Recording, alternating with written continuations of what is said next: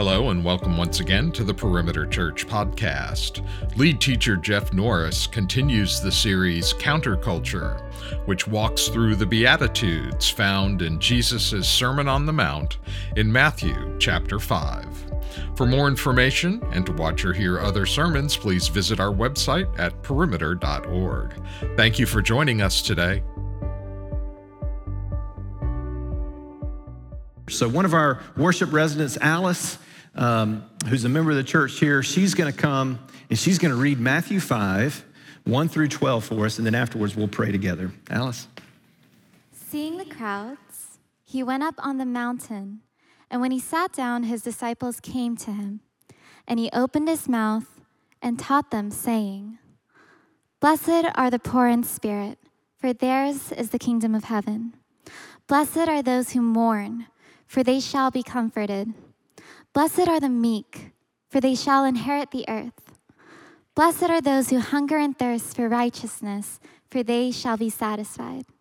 Blessed are the merciful, for they shall receive mercy. Blessed are the pure in heart, for they shall see God. Blessed are the peacemakers, for they shall be called sons of God. Blessed are those who are persecuted for righteousness' sake, for theirs is the kingdom of heaven. Blessed are you when others revile you and persecute you and utter all kinds of evil against you falsely on my account. Rejoice and be glad, for your reward is great in heaven, for so they persecuted the prophets who were before you." Thank you, Alice. And let's pray this aloud together, this prayer of illumination. We're asking God to illuminate the scripture for us now and in our lives each day. Let's read together. Grant, Almighty God, that as you shine on us by your word, we may not be blind at midday, nor willfully seek darkness, and thus lull our minds asleep. But may we be roused daily by your words. And may we stir up ourselves more and more to fear your name, and thus present ourselves and all our pursuits as a sacrifice to you, that you may peaceably rule and perpetually dwell in us until you gather us to your celestial habitation, where there is reserved for us eternal rest and glory through Jesus Christ our Lord. Amen and amen. So we're in this series that we're calling Counterculture. You may remember from last week and previous weeks, the way that we frame this series is that we want you to imagine that there are three rivers that are running, metaphorically speaking. The first river is the current of the river of the way of the world does things. The second river is the current of the way of the church, the culture of the church, and how there are many things that we as the church, not just Perimeter Church, but church at large, are doing things and believing and moving and working in ways that are absolutely in line with what God would design and has designed for us. But there are other things that we've settled into where the sediment of the river, if you will, from the world has gotten into the church. And we are beginning and have been, maybe for quite some time, functioning in ways that if we look closely, and if we look earnestly and honestly, we begin to see, hey, this is not how God designed us to live, either individually or corporately. But there's a third river, and it's the river that, as we look at these Beatitudes, begin to bring the culture of this river really into view. And it's the river, the current of the river of the kingdom of God. And that's the one we want to swim with. We want to swim with that current. Being able to, with grace and with patience, but with honesty, being able to look not just at the world, but even at the rhythm of the church sometimes and say, that's not healthy and it's not in line with the kingdom of God. So Jesus, in this very famous sermon that we call the Sermon on the Mount, he starts this sermon with these 12 verses as we have numbered them now. And he walks through these 8 or 9, depending on how you try to break them apart, Beatitudes that bring again into view for us, this is what people who follow Jesus, disciples of Christ, look like. This is how we believe. This is what's true of us inwardly, and then this is what's true of us outwardly. Certainly imperfectly. In this on this side of heaven, in this life, even for those who have believed upon Jesus and we are being made more and more like him on a daily basis, we still struggle with sin. We still have the sin nature. So we'll never live these things out perfectly. But for the believer, this is what is beginning to be more and more true of us as Christ does his work in us. So this morning, we're going to tackle two of them. We're going to hit verse 6, that blessed are those who hunger and thirst for righteousness, for they will be satisfied. And blessed are the merciful, for they shall receive mercy. Now, I want us to think first about the righteousness one. Blessed are those who hunger and thirst for righteousness. Quick think back to last week again and previous weeks. What is blessed? What does it mean when he says blessed are those or blessed are those? In the most simple sense, he's saying happy. Happy are those. But a little bit deeper dive into that word in the original language begins to pull out for us something that is really in line with what we've been talking about for quite a while here when we talk about flourishing, kingdom flourishing. The wholeness, the completedness of how God designed us to be and how God designed life to be before sin wrecked it all. And so it's this soul-enriching happiness. It's this deep, abiding happiness that is not wavered by circumstances. And in fact, most of the time, it is accompanied by suffering. That the way in which the kingdom of God functions in this time, it will certainly be different when Christ comes and renews it all in the new heavens and new earth, but it comes with hardship. This is why at the very beginning of the Beatitudes, Jesus starts with, blessed are the poor in spirit, and blessed are those who mourn. Last week, we looked at blessed are the meek, and we dove into a little bit about how meekness is not weakness. We often think of it that way. It's our default setting to think, well, that means that you're a weak person if you are given to meekness. But we redefine meekness according to the kingdom of God. And one of the things that I didn't say last week, but that I want us to remember, this good summation of how meekness is strength. Can you imagine how much strength it took for Jesus not to defend himself when going to the cross and hanging on the cross? That was meekness, was it not? We talked about how meekness is not putting the self at center, but rather the kingdom of God at center. Taking self totally out of the equation. Well, that's exactly what Jesus did. But to not defend himself, to not be self-assertive in that time, being beaten and going to the cross and then hanging on the cross to the point of death, that took an unworldly amount of strength. So in that sense, in that beautiful sense, meekness is strength in the kingdom of God. As it comes to righteousness, though, it says that we are to hunger and thirst for righteousness. I want you to think about a time, and hopefully all of us have this, where you can remember, I was desperately hungry. I don't mean just like, hey, I haven't eaten lunch, and so now dinner, I'm really desperate for dinner. No, I just mean like days worth of not eating. Some of us, because of following Jesus, have practiced fasting, and you know what that feels like. Others of us have been in situations where perhaps maybe you've been camping and you ran out of food, or you've been in a situation that much more dire than that, realistically, really hungry. Or maybe it's not hunger for you, but you can think of a time when you were thirsty. Hunger and thirst for righteousness. What is it like to thirst to the point of thinking that if I don't get just one little drop on my tongue soon, I'm going to perish? Now some of you parents are thinking about your kids at Disney World right now, and that's how they act if they haven't had something to drink in the last hour while they wait in line, and just, I'm dying, right? But real hunger and thirst. Obviously for me, I say obviously, you may not know this, but our oldest child, our son, is adopted from Ukraine, so every day, Rachel and I have been very immersed in all that's going on over there, thinking and praying consistently and continually about that situation. And I was reading just yesterday morning about one of the southern cities that has now fully been surrounded by Russian military. It's called Mariupol. And they've totally cut off the city to where no food or drink can now get into the city. There are people right now in that city who know very well, very keenly identifying with hunger and thirst, true hunger and thirst. But it's not just there. There are places like that all throughout the world, particularly our brothers and sisters in Africa and in the Middle East who are being persecuted by extremist Muslims who are being cut off literally physically and suffering that type of persecution.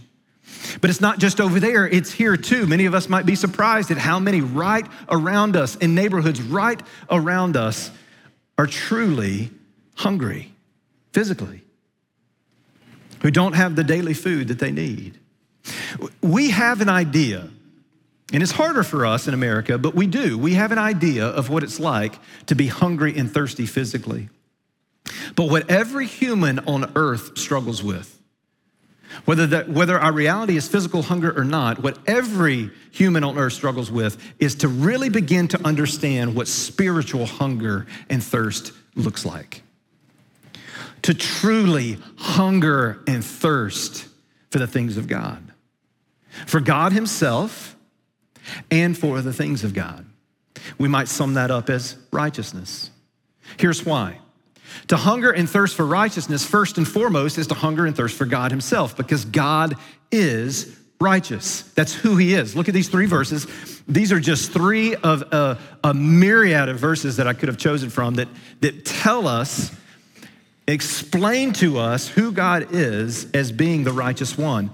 It says this, Psalm 119 says, "Righteous are you, O Lord, and right are your rules. You have appointed your testimonies in righteousness and in faithfulness."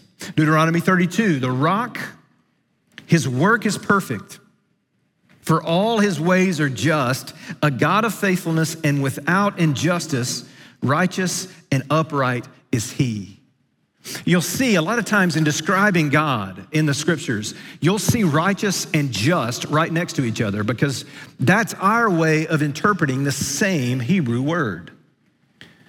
This is why sometimes in the New Testament it talks about that we have been declared righteous, but then it'll also say that we have been justified through the finished work of Jesus. These are the same root word getting at 2 applications of the same reality. That's why in Psalm 97, you see this. You see the declaration, this is also in Psalm 89, you see the declaration that righteousness and justice are the foundation of your throne, of his throne. Righteousness and justice are the foundation of his throne. I preached 2 sermons back in 2020, the end of August, beginning of September. It was in our series that we did on Imago Dei that I would encourage you to go back and listen to at some point, sometime soon, because in those 2 sermons, I do a much deeper dive into that root word and into the realities of righteousness and justice. And I don't have time this morning to do that, but I would encourage you to go back and listen to that as time permits. But even with that last verse, if righteousness and justice are the foundation of the throne of God, if he is righteous, that's who he is, then as a people of God, if you've believed upon him through faith in Jesus, then it only seems natural and right and good that we too would have the foundations of our lives be that very same thing as we bow at his throne. As he sits on the throne of righteousness and justice, we should be a people of righteousness and justice. God being righteous means that he's always right. Everything that he does, because he is God, is good, it's right, it's just, it's fair. And even if we look at it and in our skewed reality and view of things because of our unrighteousness, because of sin in us, we may look at the things that he sovereignly purposes and say that's not right, that's not good, that's not fair. But because he is God, we can't say that because we're not God. This is why the hard but true teaching of Romans 9. Who are we, the potter, to speak back to the clay? God is right. So if we are to be a people of righteousness, if we are to be a people who hunger and thirst for righteousness, it means simply this, that we are to hunger and thirst for what God hungers and thirsts for. That we are to be passionate about what he is passionate about. That we are to love what he loves. That we are to hate what he hates. That we are to long for what is right and for what is good and what is pure. So as we think about that, that plays out in 2 ways. Okay, we're gonna hunger and we're gonna thirst for righteousness because of the work of Christ in our lives. And it plays out primarily in two ways. First, in this way, that we are to hunger for and rest in the imputed righteousness of Christ. That we are to hunger for and rest in the imputed righteousness of Christ, which is pointing us towards our standing with God. Another way to say it is our position before God. Now, I'll explain in just a moment what that word imputed means. It's probably not a word that you use on a daily basis. It's a theological term, but it's a rich term that I want to encourage you to remember. So if we hunger and thirst, and rest in the imputed righteousness of Christ for us, here's what that means. You have to go back to the very beginning again, to when God created us. And he created man and woman as the pinnacle of his creation. And the reason that we are above all other created things is because we, of all creation, are created in his image. We are in his likeness. And pre-sin, before we get the account of Adam and Eve in Genesis 3, what was true of us is that we stood before God in his presence uncondemned. In other words, a way to say that is we were with God in right standing. There was nothing in obstruction of us and God. There was nothing that kept the holy God as he is, the righteous God as he is, from having relationship and communion with his image bearers. We were in right standing with God. But as we chose sin, and I say we because we inherited the same residue of sin nature that Adam and Eve brought into the world, and we're born with that same sin nature and Adamic residue, as it were. So as a result of what happened in Genesis 3, we fell dead in the garden with them, meaning spiritually we died. And we died because we chose unrighteousness over righteousness. We chose our story over his story. We chose our glory over his glory. And when we did that, what we lost at that point is we lost our right standing with God. We lost our righteousness. Romans 1 speaks to the reality that we now in our unrighteousness exchange the truth of God for a lie. And we worship now, because of our unrighteousness, we worship the created rather than the creator. We get everything mixed up. Everything becomes marred. Everything becomes tangled. Everything becomes skewed. Everything about our reality now is not God-centered, but man-centered. And it's because of our unrighteousness. And so we no longer have our right standing before God. We are no longer who we ought to be as righteous people in the sight of God. And so to hunger and thirst for righteousness is to hunger and thirst to be made right again, to be righteous again. This is the heartbeat of the human existence. This is what every human is longing for. And we don't know how to express it, but that's the heartbeat. That's at the center. I want to be right again. I want to be righteous again. Not like, hey, I want to be right in that versus right or wrong. It means I want to be right with God again. And we long for that. We don't know how to express it. And we run to all kinds of other things to satisfy us. Remember what the verse said? Hunger and thirst for righteousness. And if you do, you will be satisfied. And is that not the story of the human existence? Chasing things that are unrighteous, thinking that they will satisfy us. Constantly grappling and grabbing and reaching and saying, this will do it. I have this God-sized vortex in me because of my unrighteousness, and this will give me the satisfaction I long for, and he will give me the satisfaction I long for, and she will give me and this relationship and this job and this reputation and this money and this status and whatever it is, and we just gorge ourselves on dining on all those things that we're hungry and thirsty for, and they will not satisfy. They won't. And that's the story of the human existence. You study century after century after century, and it's just one big, long chasing after something that only the righteousness of God can give us. But how do we get it, right? The nature of religion is to say this, is to say, well, if there is a righteous God and I'm not righteous, then I've got to do something to get there. I've got to be good. I've got to be moral. I've got to make sure that I take communion on a weekly basis. I've got to make sure I go to church and serve, or whatever it is in that culture's reality that says this is what you have to do to get right with God again. And every religion in the world is based on that reality. Every religious structure, every belief system is based on the performance of man to get the God that they believe in to say, okay, you're right with me. You're accepted. You have right standing before me. But it's all built on the performance of what we can do in some religious structure. Christianity is the only one, and this is why Jesus is so counterculture. Jesus is the only one who has ever been on the scene and ever will be on the scene who doesn't make up religion according to the way that man would do it. You want to know why other religions aren't true? Is because they all peel back to the same fundamental core layer, which says you got to do something to make God like you. Christianity is the only one that says you can never do enough to ever make God like you. You can never do enough to ever be accepted or declared righteous in your own power. The work has to be done for you. And so Jesus came as the righteous one. He came as the perfect one. He came as the pure one. He came as the undefiled one. He came as the one to live for us what we not just wouldn't live, but couldn't live. And he, as our substitute, was perfectly righteous in our place.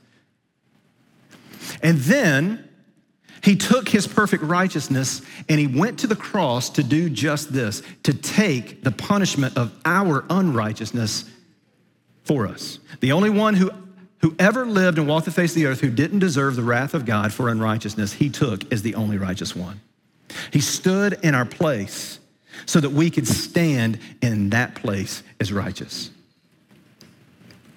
But that wasn't enough, because the beauty of the sacrifice of the cross as the righteous one in the substitutionary atonement for the unrighteous wasn't enough, because the penalty of our unrighteousness, death itself, had to be dealt with. And so Jesus, as the righteous one, hung on a cross for the unrighteous, defeated the penalty of death in the resurrection. And so that when we believe upon Jesus, all the work has been done. The work of the righteous living that we can't live, the work of the wrath of God poured out on us, but not on us, on him. And then lastly, the one who would take the penalty of sin on our behalf, already fully accomplished, so that when we believe upon Jesus, we are declared righteous based on his work. And we have resurrection over the grave based on his work. Now, here's the thing. Most of us struggle with this. Here's why. We believe the gospel to the extent that it forgives us. We don't believe the gospel to the extent that we are righteous. We struggle with God looking at us and having the mindset of a disappointed dad who says, you're my son, so I will tolerate you and forgive you, but I don't like you. What we need to look at when we look at the God of the universe is we need to see a father that is unlike all of our earthly fathers, including the best of earthly fathers, who when he looks at us, he sees the righteousness of Jesus.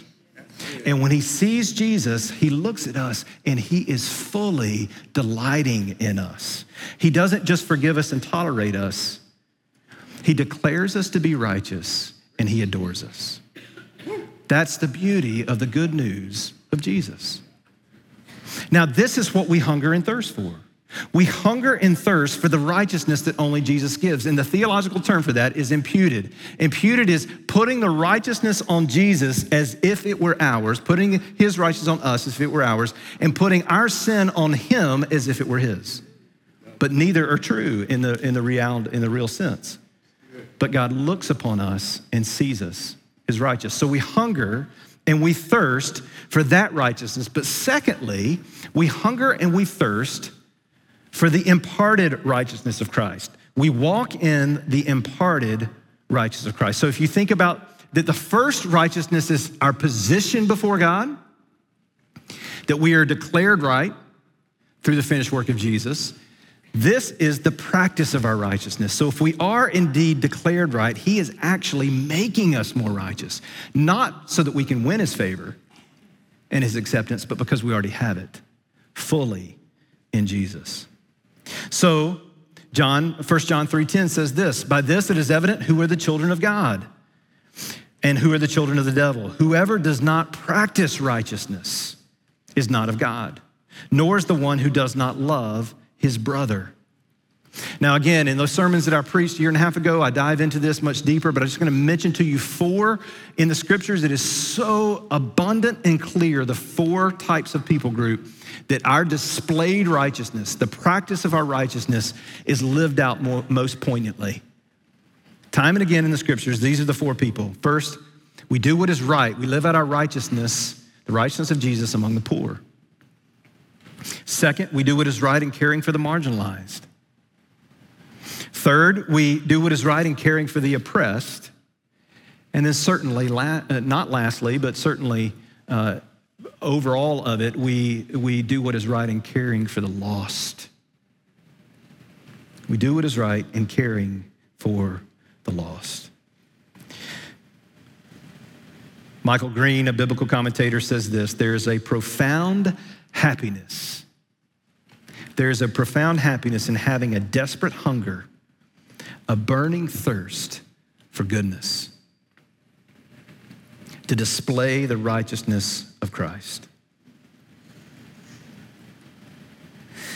Kingdom people know something, and this is where we get into that second beatitude that I'll just touch on here. That next beatitude, blessed are the merciful, for they shall receive mercy. Here's what kingdom people know. Kingdom people swimming in the current of that river know this, that if we are going to be declared righteous through the finished work of Jesus on our behalf, it has to be and is fully, completely a work of the mercy of God. It's God's mercy. It's us not getting what we deserve. What do we deserve? We deserve the wrath of God because of our sin. What do we get instead through the grace of God? We get the righteousness of Christ. And we know that. We know God to be extraordinarily merciful to us as we consider what we deserve versus what we get. And I want you to tune into that word extraordinarily. That's what it looks like to the world. It's extraordinary mercy. It's even foolish mercy.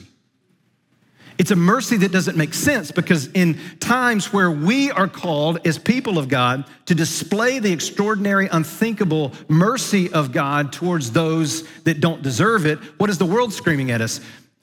Punish them. Get revenge.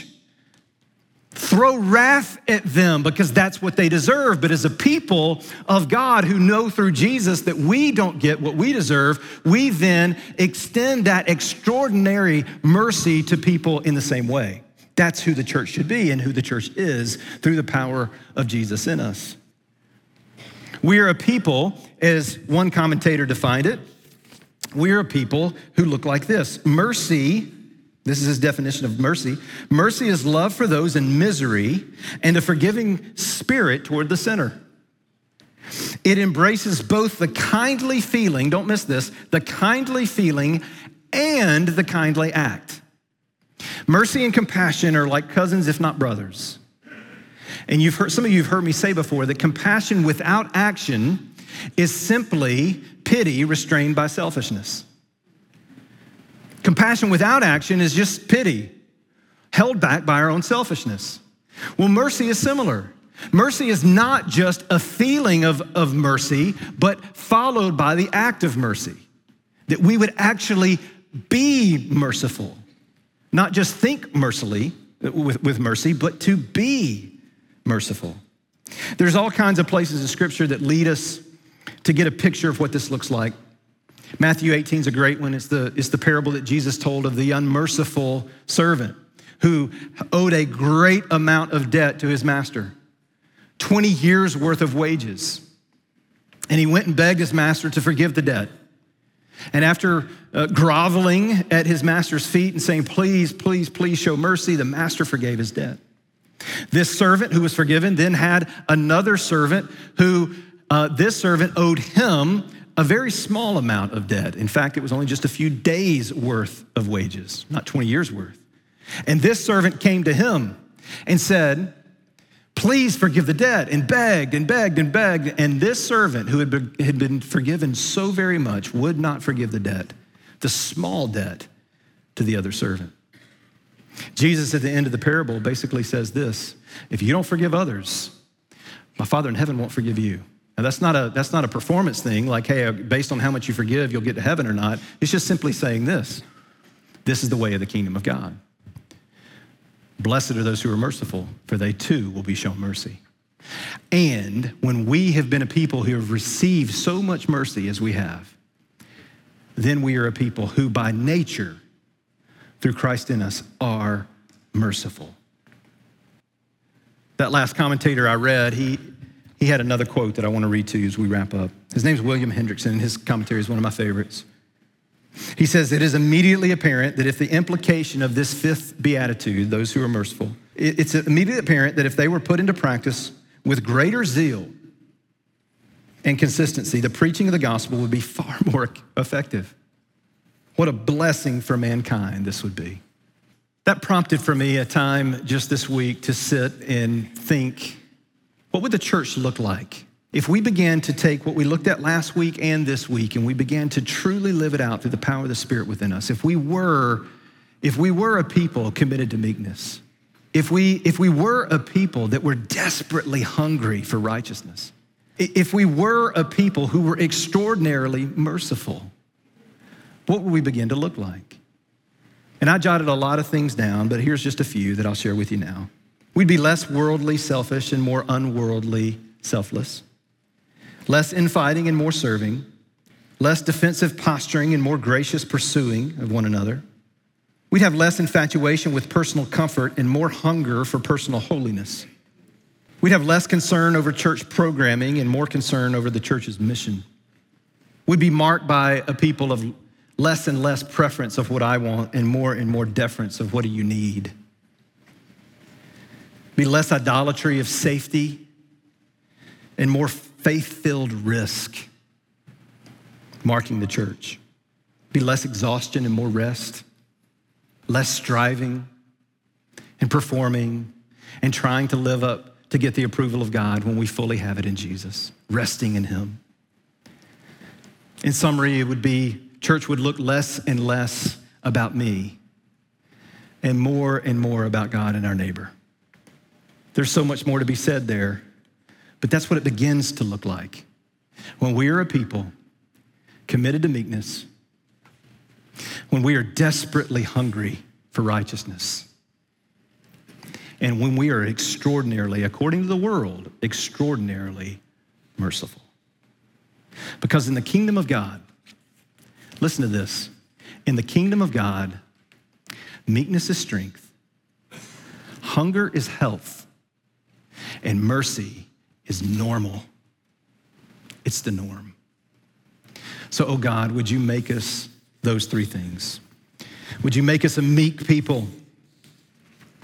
Would you make us a desperately hungry people for you, for the righteous one, and for the righteous ways of the kingdom of God? And oh God, would you make us merciful as those who have received great mercy? And the good news, oh God, as you would remind us, even now in this table, the good news for us is that we can be that church through the power of the Spirit within us. We can be what you have called us to be, not in our own power, but in yours. So would you do it unto your glory in Jesus' name? Amen. You've been listening to the Perimeter Church Sermon Podcast. Perimeter Church is located at the corner of Highway 141 and Old Alabama Road in Johns Creek, Georgia. Please visit our website at www.perimeter.org for more information, to give us your feedback, and to find other sermons from our teaching team. Thanks for making this podcast a part of your day.